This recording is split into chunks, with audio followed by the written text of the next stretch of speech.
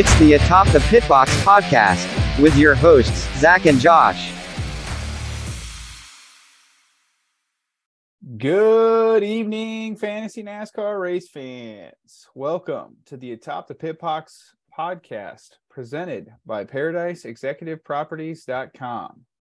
On this episode, we are going to talk about the craziness at Martinsville and look ahead to this weekend's championship race at Phoenix. Josh, how you doing? Doing well, Zach. We are doing this podcast a day late because we've been watching Ross Chastain videos nonstop and we got a little distracted, right? So we're a day late, but 24 hours straight.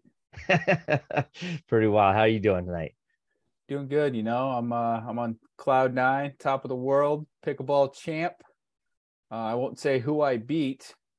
Oh, you should say it. Go ahead, say it. I beat you. You did. I'll take the loss. So it's fun little, in the championship. Fun little outing. Yeah, work outing, and I lost in the championship.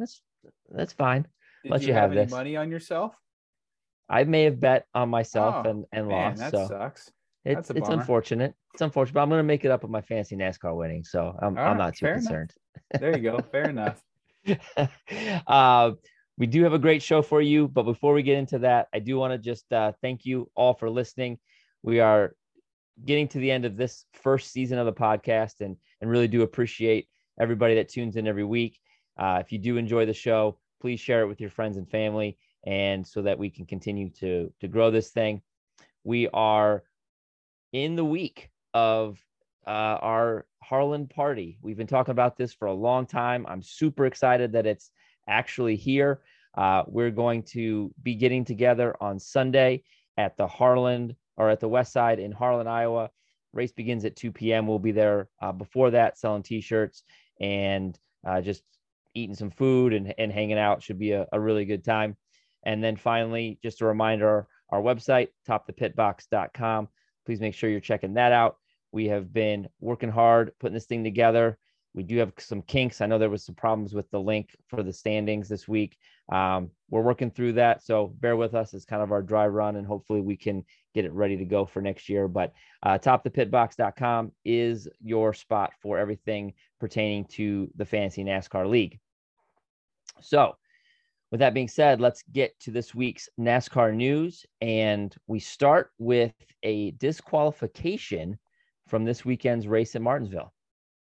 You think about this past weekend's race, Josh, this completely got lost in the shuffle with, Chastain and Bell and Denny Hamlin and just the chaos playoff wise. But Brad Keselowski, I believe, wasn't he running top 5, top 6, or he did finish top 5, top 6. And he was disqualified at the end of the race for not meeting the minimum weight.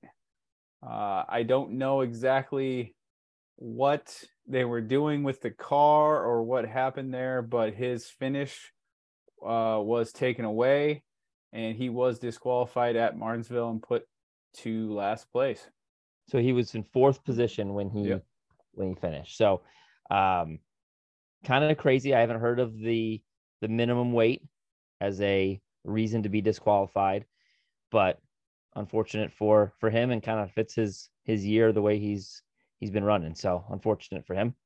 Tough day for Brad Keselowski, and another rough day for Tyler Reddick. So his situation was a little unique. Do we have any update on his health? We do. So for those of you listening, basically what happened is during a restart, the cars got bottled up and Reddick got hit pretty hard from behind. And he just said, I don't feel right. He parked the car behind the garage and called it a day. He did pass all of his neurological tests at the track, but they are going to do further testing. They have done further testing. Everything seems to be coming back normal. So it doesn't appear like it's something that will keep him out of this weekend's race, but I did see on the driver list the driver entry list for this weekend. He's listed as questionable, almost like a injury report in the NFL. So I don't know if he will drive this weekend or not, but he was concerned about his head. And that was something that kind of got lost during the race as well. What do you think about a driver basically pulling himself out of the race? What are your thoughts on that? Again, the drivers know that their body's better than any of us, right? And so the drivers throughout time have basically tried to be tough guy and drove through injuries, put themselves basically through the ringer just to try to stay on the track. I will say that I do find it admirable that these guys are coming out saying, yeah, this thing's not right. I think the doctors, they need it, need to get involved. And to me, that is the correct path to go. In this situation with Reddick, I'd be really curious to know if he was racing to try to make the Final Four, I bet he tries to tough it out on the track. But with his situation, he's already out of the playoffs. He's going to a new team next year. Maybe that also had something to do with it, where he just said, you know what? Something doesn't feel right, and I really have nothing to gain from this, so that's why I'm going to go park it. Yeah, I don't have any issue with him doing that. These guys are human beings, and after racing, they have to live their lives, and so hopefully they do it for entertainment and for their as their job. And I have no problem with that. He did hurt my fantasy team. Coming in last place doesn't help move up the standings, but at the end of the day, I am happy that he made that decision for himself and is comfortable enough, or is the sport has evolved in that he doesn't get shamed for pulling that move. Exactly. We've got some other health related news. So will we see Alex Bowman driving the 48 car in Phoenix? We will. So they came out with an announcement. Alex Bowman has been cleared to return to this weekend's race at Phoenix. It's his home track. He's from Arizona. So that had something to do with it, as well as his crew chief, Greg Ives, is leaving at the end of the season. So he wanted one more race with his crew chief. And a lot of people are out there asking, it's one race. He has nothing to race for. Why would he come back? And he said, basically, this is a way for him to build confidence going into next year. He's been out of the car here for a while.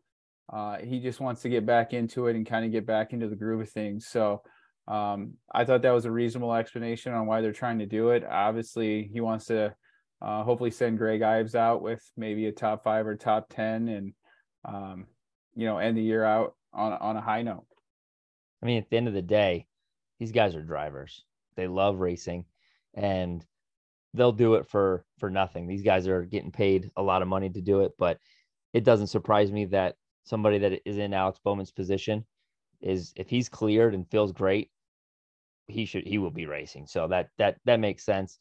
And that was supposed to be the end of our NASCAR news, but the bonus or the benefit of recording a day late is we get another day's worth of NASCAR news, and we have some hot off the press breaking NASCAR news.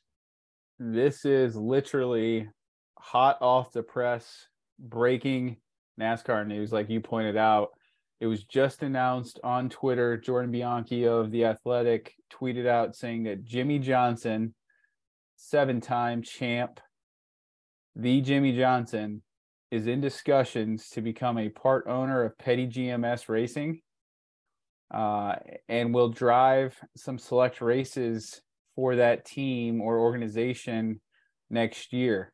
So Petty GMS, it is owned by Richard Petty, as well as the GMS comes from a very rich owner who owns Allegiant Airlines, I believe, that's based in Vegas or somewhere out there on the West Coast. But that ownership group is now going to be including Jimmy Johnson in the mix. And it's a 2-car stable right now with Eric Jones. And then Noah Gragson is driving the 42 car next year replacing Ty Dillon. And so I don't know how many races Jimmy Johnson's going to race, but it does say he's going to drive a select few. And for me, being a NASCAR fan here for, call it 20 years, I think this is really exciting to see Jimmy Johnson in this new car come back and see what he can do with the big boys after his IndyCar stint. What are your thoughts? I think it just reiterates my point that these drivers have it in their blood and they can't stay away. So it doesn't, I didn't see it coming. I mean, I kind of missed the Jimmy Johnson era. I think his last season is the first season that I started watching. So I missed the run of domination that he displayed through those years. So I don't have as much of the nostalgia or, that kind of thing for him coming back. But anytime you have somebody that is essentially a legend in your sport come back, I think that's a big deal. And it's interesting that he's going to drive. I don't know if he's going to take a ride, a spot from, Eric Jones or Noah, but it is interesting that he threw it out there that he's going to, race some races. Yeah, you would think.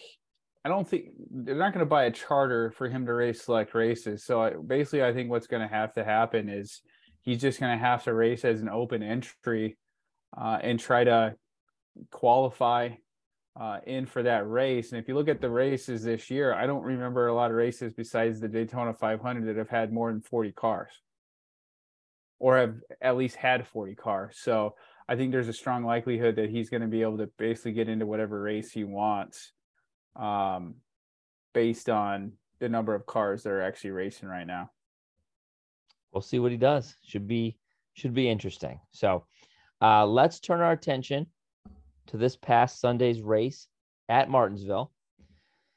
The way the race started out, it needed some serious fireworks to make this race enjoyable for me. And man, did the final 50 or so laps deliver.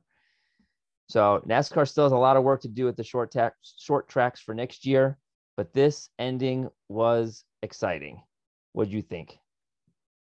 I agree. I thought the race was better overall compared to the spring race. They brought that softer tire, so the rubber was able to lay down more on the track. They still shifted though, and that's been, I guess, the biggest complaint of these drivers, crew chiefs, spotters, is you should never have to shift at a short track.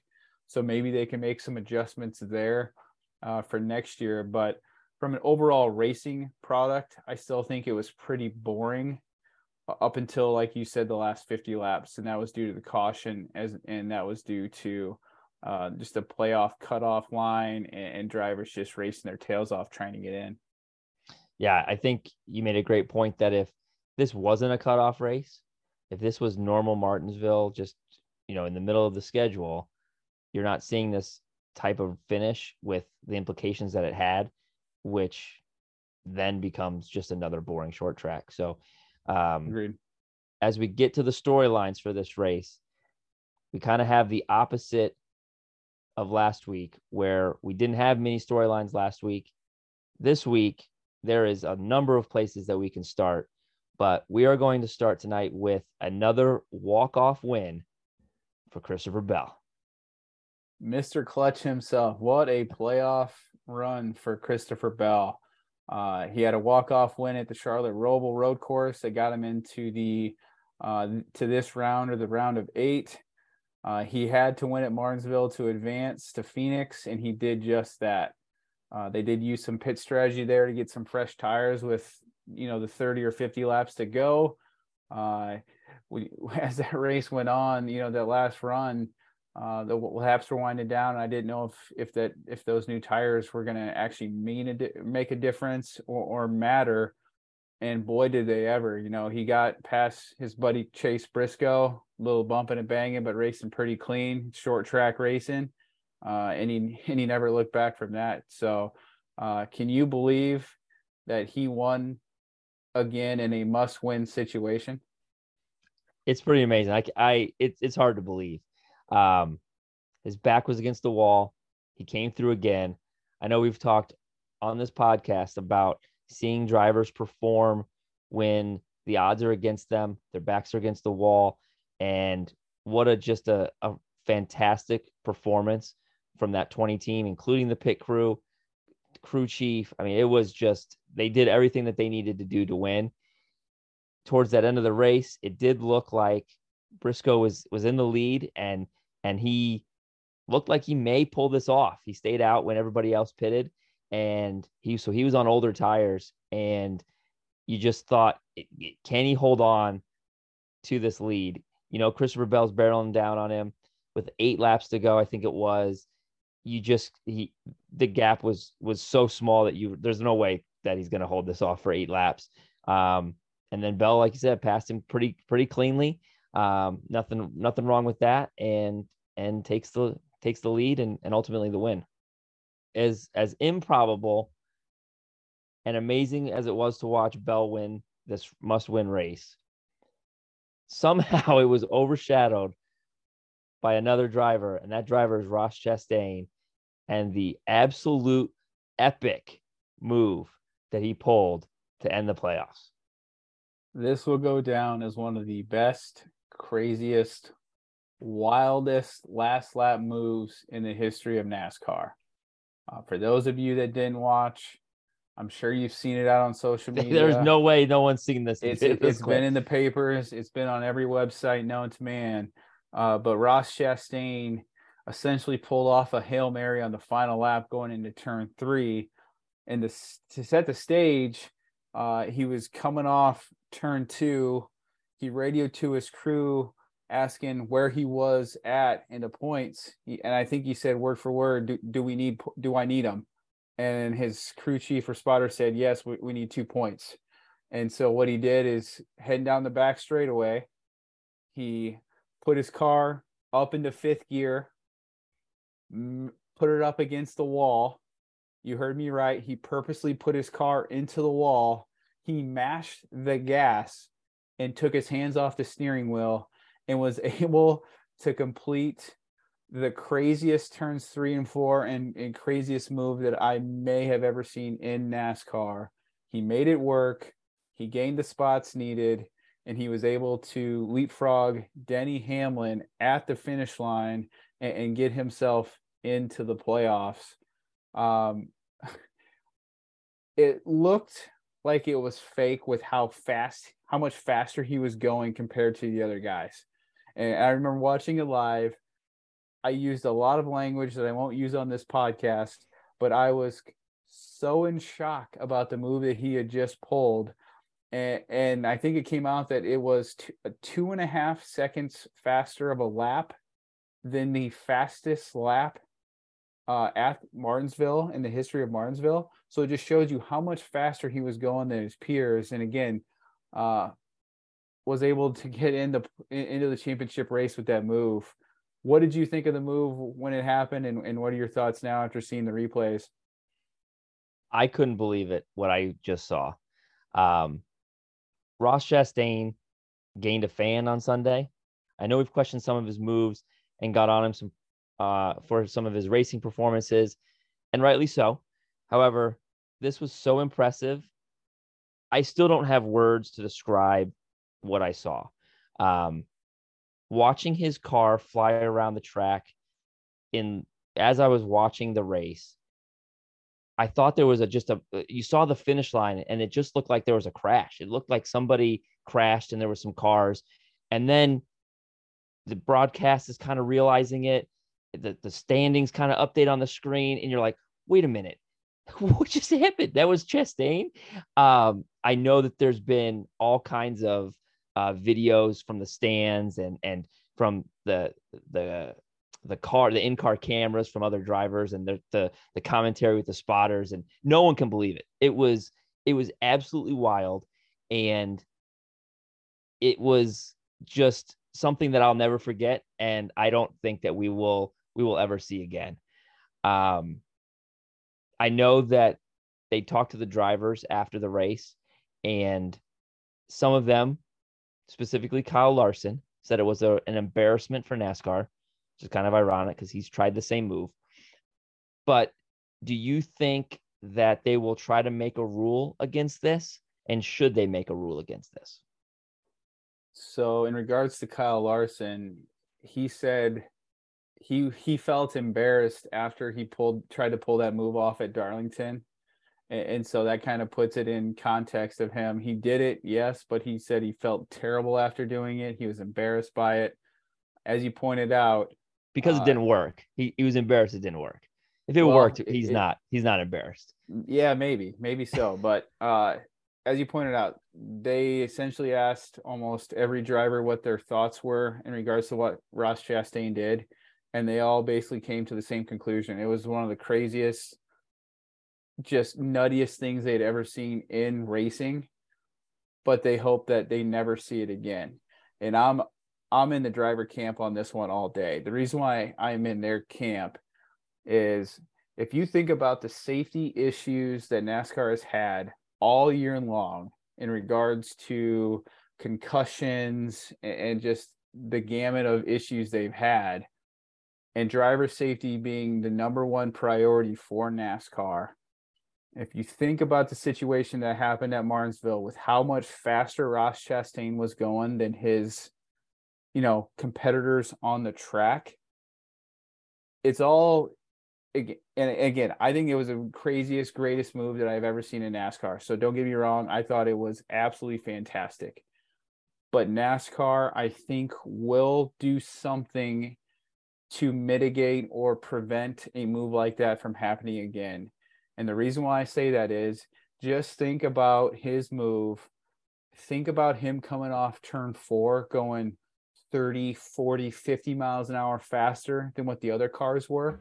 And say he slammed into the back of a driver, which then caused a serious concussion for that driver, or even worse, caused an 8 to 9 car pileup on the straightaway where everyone's just creaming into each other. So that's where I'm coming from. I think NASCAR will do something to prevent it from happening again. And I will say again, that is one of the greatest, craziest moves that I've ever seen in NASCAR. And it will be a move that lives forever in the history, the lure of NASCAR history. So I am not in your same camp. I understand the safety piece of it. However, I think the circumstances were so unique in this race, this track, this, the positioning of the drivers as far as how many points he needed. Just the entire situation, I think, is unique. We're not going to see this every week. And I would hate to see NASCAR put in another rule where it is subjective and could be manipulated or interpreted in a different way. I don't know that you can come up with a black and white rule to say you can't do what Ross Chastain did. I don't. But you can. It's very obvious. So like the argument would be, well, what says you're not forced into the fence or the wall and you keep going? Okay, that's very obvious to the eye compared to what Ross Chastain did. No one's around him. He mashes the gas, puts it into 5th gear, puts his car up against the wall, and rim rides it all the way around. It's very obvious to me what the differences are. There's been drivers in the past. You pointed out Larson did it at Darlington. It didn't work. Carl Edwards did it back. I believe it might have been Kansas, if I remember correctly, and tried to do what he called a PlayStation move, and it didn't work. So drivers have tried it in the past. But in this situation, NASCAR, again, is so worried about driver safety because the car that they've created is not safer than the car that it replaced. And so I think there will be something put in place to prevent this from happening. I'm not saying that's right or wrong. How about NASCAR just makes a safer car? I mean, why are you going to ruin what is a great moment? You got the entire world talking about your sport. I mean, it is everywhere. I got people that they don't know what NASCAR is. And they're telling me, hey, did you see this thing about Ross Chastain? Like, it is everywhere. And now you want to come in and say, that's illegal. You can't do that anymore. Dude, I get it, man. And this is probably the most publicity NASCAR has had in a very, very long time in a positive way. And it's kind of overshadowed every issue they've had all season with how much this has kind of taken the world by storm. They're So loving it. they are loving it. But again, I just think from the safety aspect, they don't want to see these drivers doing this on the track and putting themselves in danger as well as the competitors in danger or the fans. Just think about, like, I mean, what happens if, worst case scenario, a car careens, goes up onto the safer barrier and somehow starts taking out the catch fence? We've seen it before. I'm not saying it's going to happen again, but you got to think spectators at that point would be involved too, especially if it's at a higher speed track such as a Darlington or an Atlanta or tracks like that. So it'll be interesting to see what NASCAR decides to do for next year in regards to what Ross Chastain did. So Ross Chastain makes the Final Four with that move, legendary. But that means that there was a driver that didn't make it, and that driver is Denny Hamlin, and a heartbreak loss or heartbreak miss. So not only does Hamlin miss the playoffs, but Chastain is the one that knocks him out and passes him at the finish line. And this was so bitter. This made me just laugh so hard that his enemy, who's been beating and banging it all year long, these two are enemies. He is the guy that knocked Denny Hamlin out of the playoffs.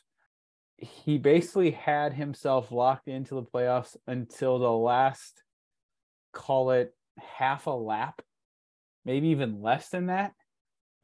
The only thing left on Denny Hamlin's resume that he needs is a NASCAR championship. He's almost like the reverse Dale Sr., where Dale Sr. he needed the Daytona 500 to complete his resume. Denny Hamlin just needs a NASCAR championships to complete his resume. He's come close. He's knocked on the door many times. This is just another example of how close he's gotten. And the one thing that I will say is his pit crew let him down again. We've been talking about that all year. And we've been talking about that all year long. So I can guarantee that they will make some pit crew changes on that team for next year. But I thought Denny, I thought he was pretty respectable in his post-race interview at the end of the race. He didn't call it a garbage move or anything like that. He just said it was brilliant. I think that was mostly sarcasm, but he said it was brilliant. And again, just so close for Denny Hamlin, but no cigar. And to be honest, I'm completely fine that he's out of the championship race. I think he was in disbelief when he was doing that interview. I mean, he had a fast car all day. He had won the first two stages, and then he got into position on the final lap, 2 points up. I mean, you can't pass in this track. You know, we've talked about how big of an issue with passing. So it's not like Chastain's going to make up 2 spots on the final lap in a normal universe. Yep. And then Chastain takes that away in the blink of an eye. It was wild. I feel bad for Denny. I really want him to get his championship. I did think he handled his post-race interview pretty well, probably again in disbelief, but I think ultimately Hamlin can blame his pit crew. They had a bunch of slower stops that cost him positions at almost every pit stop. And he did a great job of making that up. But, you know, if he is faster on his pit stops and he's, 6-7 points ahead, this rate, then Chastain doesn't even have the opportunity to make this move. But unfortunately, that isn't what happened. And Denny for sure needs to spend this offseason figuring out what is going on with his pit crew and get that shit dialed in because it hurt him all year. One thing to bring up to think about is with the way that the race should have finished under normal circumstances, Hamlin would have made it in by 2 points. Chastain would have been below the cut line by 2 points. Hamlin would have got out of his car, celebrated, done his post-race interviews, just super happy he's made the Final Four. And then Brad K gets suspended or gets disqualified, which would then have put Ross into the playoffs, and Hamlin would have been out. Still wild that we would have got the same Final Four, but just in a different way. And this way looks way better for NASCAR than a disqualified car changing the standings. So as a Denny hater, I don't know what I wanted to see more. Ross Chastain's Hail Mary move to knock him out, or for him to think he's made the championship race. He's cruel. He's relieved. He's celebrating with his team. And then about, half hour, 30 to 60 minutes later, he's told, hey, guess what? Brad K just got disqualified. Chastain's now in the Final Four. I'm not sure what would be worse. I don't know if you have a heart. That's messed up, man. That is messed up. I mean, I don't know. I don't have words to describe the. I've told you and the listeners, I'm a Denny Hamlin fan from a businessman standpoint, but as a racer, I'm just not a fan. Clearly, you made that well known here. So good. Just want to make sure we're on the same page here. we are. So looking at the results of the race, stage 1, Hamlin. Stage 2, Hamlin. Most laps led, Hamlin with 203. But your winner is Christopher Bell. So we can now take a look at Jeff Gluck's poll. Yeah, so Jeff Gluck's poll, to be honest here, Josh, I thought this was going to be way worse than what it came in at. And I think it all has to do with the last 30 laps. If you do not have the last 30 laps that we saw at Martinsville with the Hail Mary pass, the playoff drama, all of that stuff, I'm guessing that this race is probably in the 50s or 60s at best. But Jeff Gluck's poll said 78.9% of voters said yes, it was a good race. The downside of that, though, is every short track race in 2022 was below 80%, which, again, 80% is kind of the threshold of a great race or a good race. This is the first time since 2016 that a short track was not the number one race of the season. And if you look at how they've done their schedules here over the last 2 years and moving forward, they've really put an emphasis on road course racing and short tracks. And that kind of gets back to the roots of NASCAR, short track racing. And they better get this car fixed over the off season and get it fixed fast, because these short tracks have not been good racing products or good races in this past year. Yeah, especially the one that we went to. Still fun. It was, but not legendary, not the short track racing that we've come to love. 78.9% is, I actually kind of thought it would be higher based on just the reactions of everybody and the crazy finish, the new winner. There's so much stuff going on at that end of the race that I kind of thought there would be some recency bias, and that the voters would, lean heavier into a good race, but still not terrible. But, I think there was a bump for that for sure. But your recency bias is probably worth 18% or more in this case, because I think this was a 60% race or worse until it was a dud. It was a dud until that finish. I mean, there's no doubt about it. You really didn't even need to watch the first 3/4 of that race. Just tune into the end and you would have got the excitement that you needed. Our picks for the race did not do terrible. Elliott finished in P10 and Byron finished in P7. Neither one of those guys really battled for the lead. They kind of just hung back a little bit. So no pie in the face for us this week. Let me stop you here real quick. I got a question for you. With as bad as Hendrick, and I say Hendrick in regards to the playoff drivers, so Elliott and Byron, they have had just, I wouldn't say terrible playoffs, but they just really have never been in contention to win a race. That has got to be one of the most shocking parts of this playoffs that we've seen so far, is just the lack of competition from Chase Elliott and William Byron, don't you think? Well, and the only Hendrick driver that's really done anything is out of the playoffs. Yeah, So exactly. It is a little surprising. Yeah, I can't think of a time. Byron for sure hasn't really been in a position where he's even talked about for the win. Elliott's had a couple races where he's at the front at least. But yeah, an underwhelming performance from Hendrick. But I mean, they've got one driver in the final four, so it's all on the shoulders of Elliott. The pressure is as much as could possibly be had for Chase Elliott trying to carry the Hendrick flag and try to three-peat for Hendrick here at Phoenix. There's no doubt about that. So let's look at what Martinsville did to our fantasy standings. We had a team average of 73, a low score, Troy Planbeck, 21 points, and a high from Steve Rolfus, number one, at 136 points. So pretty big differential between those two teams. And it was an elimination race for NASCAR. It was a elimination race for our fantasy league. And we have the final 6 teams that will be participating in the final race this weekend at Phoenix for the championship.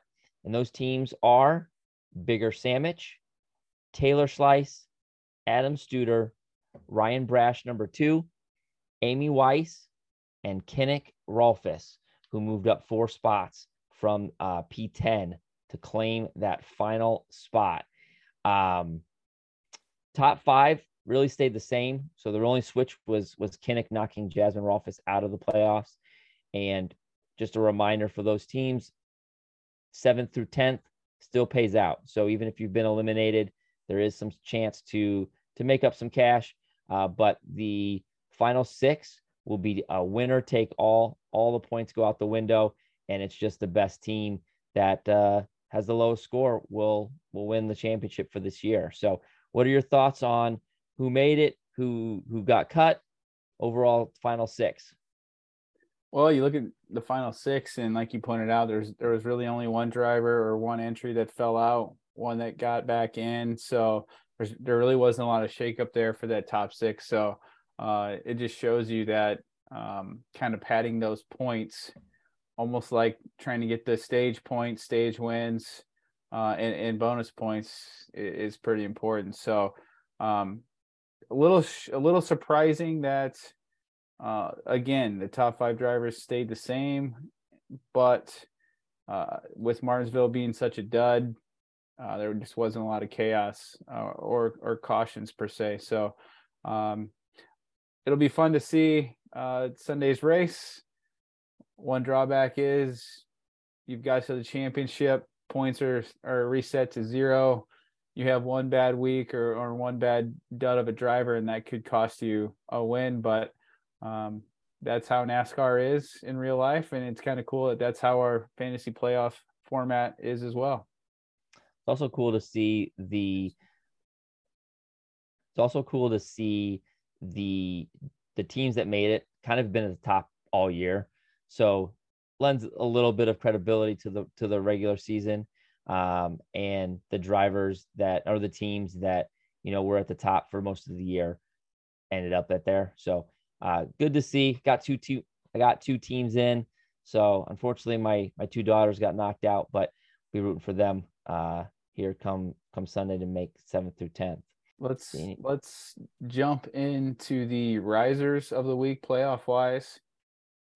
Kinnick went from P10 to P6, so he was able to sneak into the playoffs. The one driver one entry that was able to sneak into the playoffs that was on the outside looking in. He pulled a Ross Chastain. He hit that wall and passed everybody. There you go. Rob Boyson went from P15 to P12, so he is 2 spots out of the money. So we'll see if Rob can sneak in for the dough. When you look at the fallers, Steve Rolfus, number 4, went from P18 to P20. Even Bigger Sandwich, P8 to P10. So you are in the money as of right now, but you won't be on Sunday. Don Brockman went from P12 to P14. My team really took a hit with Tyler Reddick. Him coming in last. If he even has a halfway decent day and finishes 15th, I knock Kinnick out, which is my other team. So I still get 2 in, but I wish would have been a different 2. So looking at the rookies, Taylor Schleiss, P2, Patrick McMeekin, P14, Robert Schaefer is in P16. And then looking outside the playoffs is David Bangert in P25 and Danielle Sondag at P35. Nort and I looked at David Bangert's statistics from the playoffs, and if he were if he made the playoffs this year, where would he line up? And he would have been in first place by, I think, like 60 points, 50 or 60 points. So his team has just been on fire, and unfortunately, it's not going to pay off anything for David. So you hate to see that. That's incredible. He'd be leading by 60 points. 50 or 60 points. It was a lot. Yeah, That's it was crazy. It was not even close. And he had a bad week like last week, I think. And so it was even higher before. It's wild. And he missed the playoffs by one position, right? Yep. He's been 25th the whole time because of the lockout, but he missed it by one spot, and he could be leading this whole thing, staring at whatever the payout is, $600-700 for first place. The Daytona race was the cutoff. Then he fell to P33 after that race. So he didn't make it. He didn't miss it by it was a lot. I mean, okay. I don't know what the point is, but that just shows he jumped up to P25 and has stayed there because his team has been absolutely dominant. So he would have went from P33 to P1 in 9 races. Yeah. Oh, that's crazy. And a clear cut number 1 for sure. That's wild. Unfortunately for David, he's outside. Friend of the show, David Banger. He'll be back next year for some more action. So that takes a look at our risers and fallers, and we get to do one final race preview, and it's the championship race. Championship race comes down for all of the marbles. It's at Phoenix Raceway in Avondale, Arizona, which is a suburb of Phoenix, Scottsdale area. Got 3 quick track facts for you here. The first one is although Phoenix Raceway opened in 1964, it didn't host its first Premier Series race until November 6th of 1988. Alan Kulwicki was the Phoenix was his first Premier Series victory, so NASCAR win. And in a celebratory move that he had planned months in advance, he took a victory lap clockwise around the track so he could look in the grandstands, and it's called a Polish victory lap. So you'll see some drivers that in past, Dale Jr. is one of them. They will drive around the track saluting the fans. It is called a Polish victory lap, and that is who created that, Alan Kulwicki, with his first win at Phoenix. You look at the configuration of Phoenix and where it is now. I don't know. I can't remember when you started watching NASCAR, Josh, but the Phoenix that you will see on Sunday is not the same Phoenix that used to be. So in 2018, they moved the finish line to the exit of turn 2, which gives the drivers a ton of options heading to the finish line. So the finish line used to be on the straightaway. That is now almost the backstretch per se. And then they moved it into what you call, I can't remember what they call it. There's a specific name for it, but basically they moved it to a point in the track right before you can go 3, 4, 5 wide, especially on restart. So it just makes for a more entertaining race at Phoenix. And your last track fact of the night, I had to throw this in there because Dale Jr. is my boy. Phoenix is the site of Dale Jr.'s last victory in NASCAR. It was his 26th victory, and that is the last time he won a NASCAR race was at the Phoenix Raceway in Arizona. He only won 26 times. 26 Doesn't seem times. like a lot. It doesn't seem like a lot.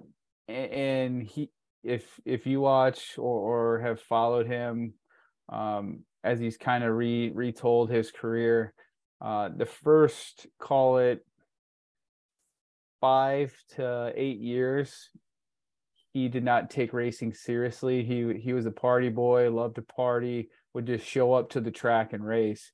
The final years is when he really started taking it seriously in regards to eating right, exercising, all that. He said if he would have done that to start, he probably would have won double the amount of races he won. So it's not a lot, but you also got to look at who he was racing against. He was racing against some of the best drivers ever in the history of NASCAR. Jeff Gordon, Mark Martin, Rusty Wallace, Dale Sr., Jimmy Johnson. I mean, there's just so many, Tony Stewart. There's so many good NASCAR drivers throughout that time. So he definitely underperformed, but 26 wins is still 26 wins in the probably toughest motorsports that we have in America. When you look at race expectations at Phoenix, I think this is going to be a fun, exciting, crazy race. There's a reason why Phoenix is now the championship race, again, with the track reconfiguration and the finish line where it is.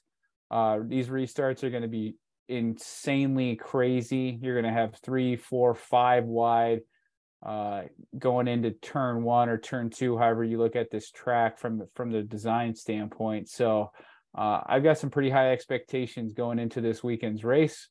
Again, I think it's going to be a great race for us race fans to watch. Go back to the spring race. I thought I'd tell you where the championship 4 finished in the spring race. Ross Chastain finished in 2nd. Logano finished in 8th. Your boy Chase Elliott finished 11th. And then Christopher Bell finished 26th. And that's a little bit deceiving. Christopher Bell did have a fast car. He was up toward the front and then started having tire issues. There were some tire issues in the spring race at Phoenix. And unfortunately, that kind of bit Christopher Bell. So his finish is a little bit deceiving there. So I think we should look at our final 4 picks and our championship pick that we made back before the playoffs started.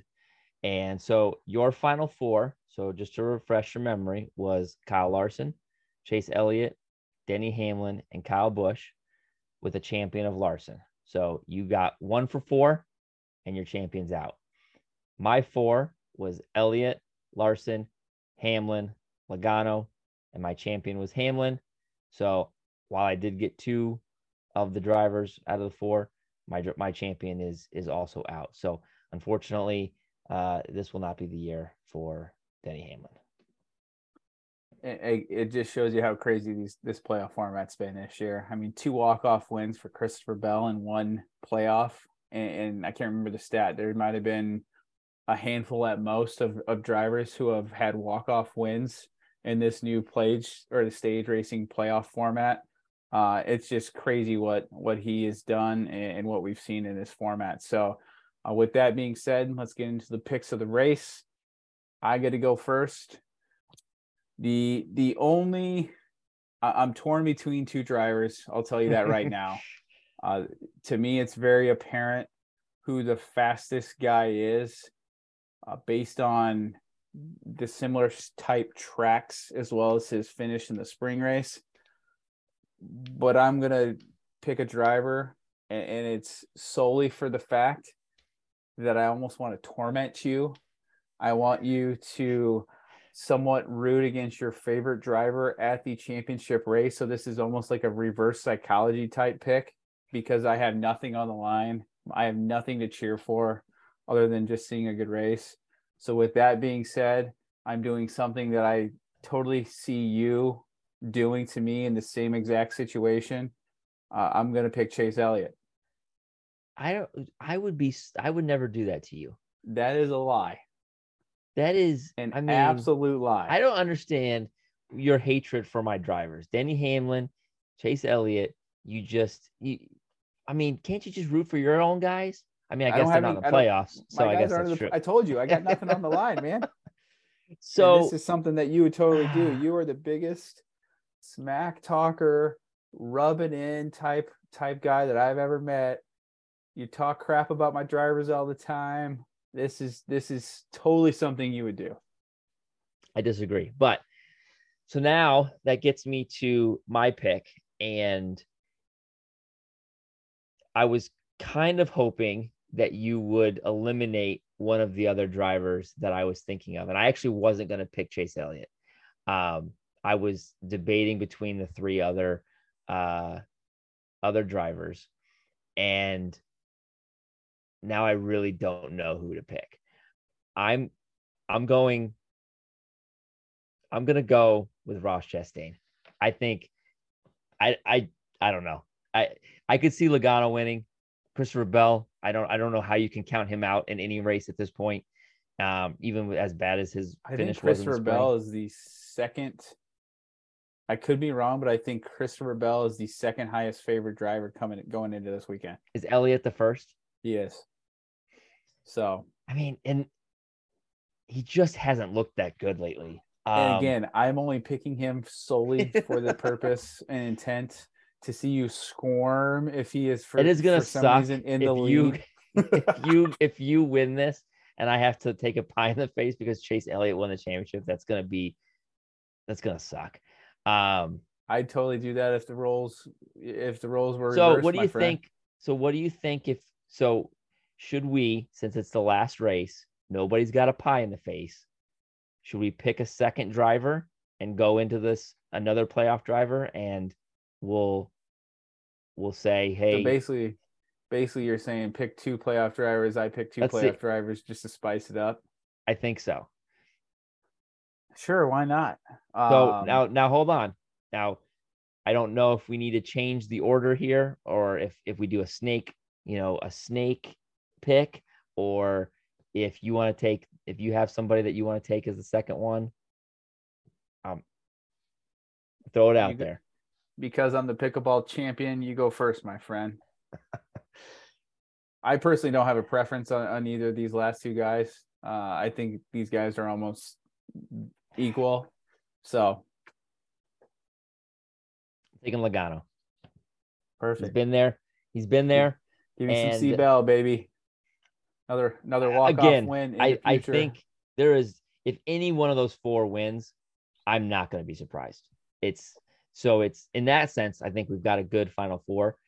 Obviously not the Final Four that most people thought we would see, but I think it's good. They've raced their way there, and I'm excited to see what they can do. So I'm going to note here that I have Chastain and Logano, and you have Elliott and Bell. And we should have one of us get a pie in the face. And if both of these don't hit, how funny is it going to be if like Kyle Larson wins the race? Chase Briscoe wins Phoenix again. Or Truex or Busch. I mean, who knows? But I think so.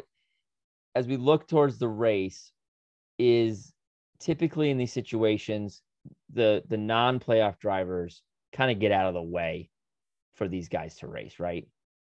For the most part, they do. They're still racing. They're still out there to try to, like Kyle Larson in this situation. Kyle Larson is still racing for the Owners' Championship, I believe. Sure.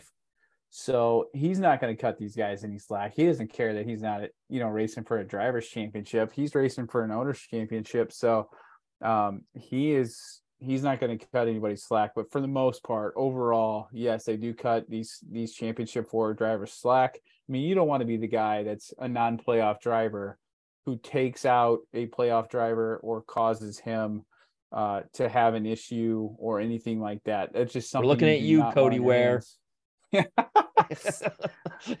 Cody Ware, Harrison Burton. Stay away, Cody. Oh, so true. Just a couple days here until we find out who our champion is. and looking forward to hanging out with everybody at the West Side this weekend. And one more race. We got one more podcast left, and I know we got some stuff for the off season planned, but one more podcast recap, and we'll have a champion at that point. Can't believe it's already the end of the season.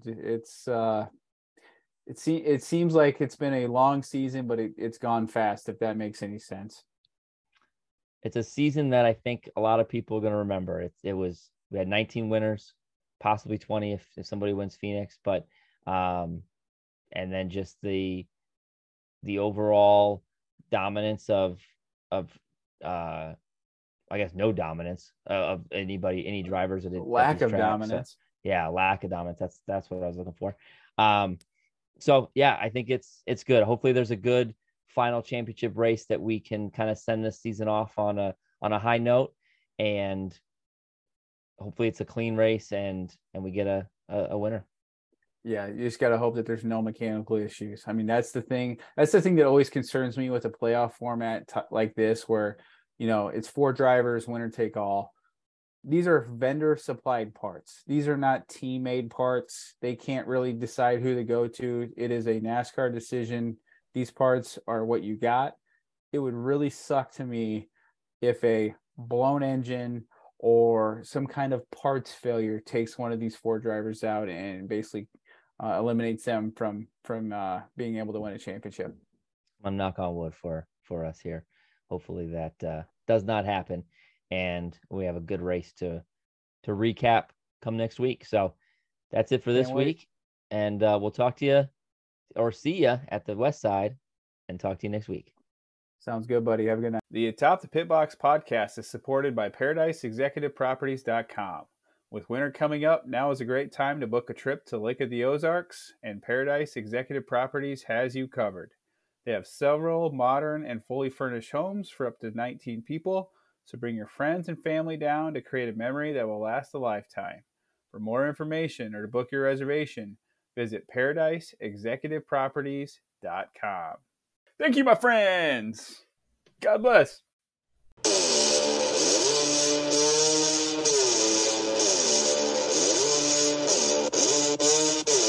It's no days off. Take no breaks. You in my lane. You in my way.